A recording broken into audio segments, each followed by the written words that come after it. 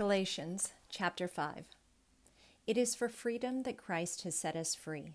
Stand firm then, and do not let yourselves be burdened again by a yoke of slavery. Mark my words.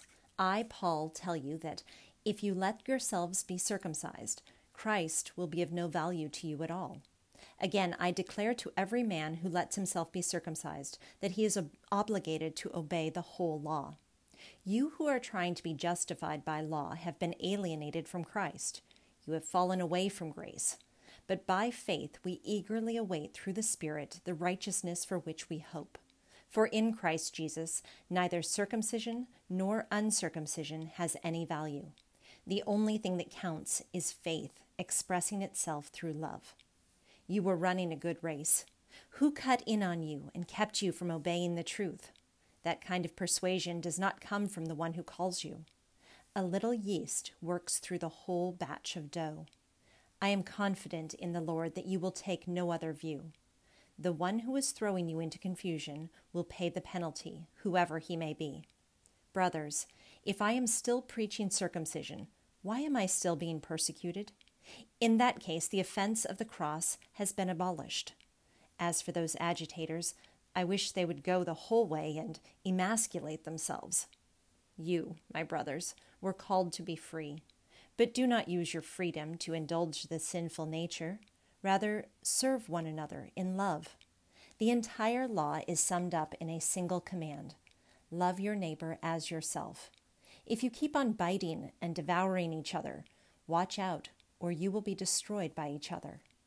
So I say, live by the Spirit, and you will not gratify the desires of the sinful nature. For the sinful nature desires what is contrary to the Spirit, and the Spirit what is contrary to the sinful nature. They are in conflict with each other, so that you do not do what you want. But if you are led by the Spirit, you are not under law. The acts of the sinful nature are obvious: sexual immorality, impurity and debauchery, idolatry and witchcraft, hatred, discord, jealousy, fits of rage, selfish ambition, dissensions, factions, and envy, drunkenness, orgies, and the like. I warn you, as I did before, that those who live like this will not inherit the kingdom of God. But the fruit of the Spirit is love, joy, peace, patience, kindness, goodness, faithfulness, gentleness, and self-control. Against such things there is no law. Those who belong to Christ Jesus have crucified the sinful nature with its passions and desires. Since we live by the Spirit, let us keep in step with the Spirit. Let us not become conceited, provoking and envying each other. Psalm chapter 31. In you, O Lord, I have taken refuge. Let me never be put to shame. Deliver me in your righteousness. Turn your ear to me. Come quickly to my rescue. Be my rock of refuge, a strong fortress to save me. Since you are my rock and my fortress, for the sake of your name, lead and guide me. Free me from the trap that is set for me, for you are my refuge. Into your hands I commit my spirit. Redeem me, O Lord, the God of truth. I hate those who cling to worthless idols. I trust in the Lord. I will be glad and rejoice in your love, for you saw my affliction and knew the anguish of my soul. You have not handed me over to the enemy, but have set my feet in a spacious place.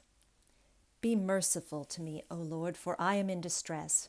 My eyes grow weak with sorrow, my soul and my body with grief. My life is consumed by anguish, and my years by groaning. My strength fails because of my affliction, and my bones grow weak. Because of all my enemies, I am the utter contempt of my neighbors. I am a dread to my friends. Those who see me on the street flee from me. I am forgotten by them as though I were dead. I have become like broken pottery. For I hear the slander of many. There is terror on every side. They conspire against me and plot to take my life. But I trust in you, O Lord. I say, you are my God. My times are in your hands. Deliver me from my enemies and from those who pursue me. Let your face shine on your servant. Save me in your unfailing love. Let me not be put to shame, O Lord, for I have cried out to you. But let the wicked be put to shame and lie silent in the grave. Let their lying lips be silenced, for with pride and contempt they speak arrogantly against the righteous. How great is your goodness, which you have stored up for those who fear you, which you bestow in the sight of men on those who take refuge in you. In the shelter of your presence you hide them from the intrigues of men. In your dwelling you keep them safe from accusing tongues.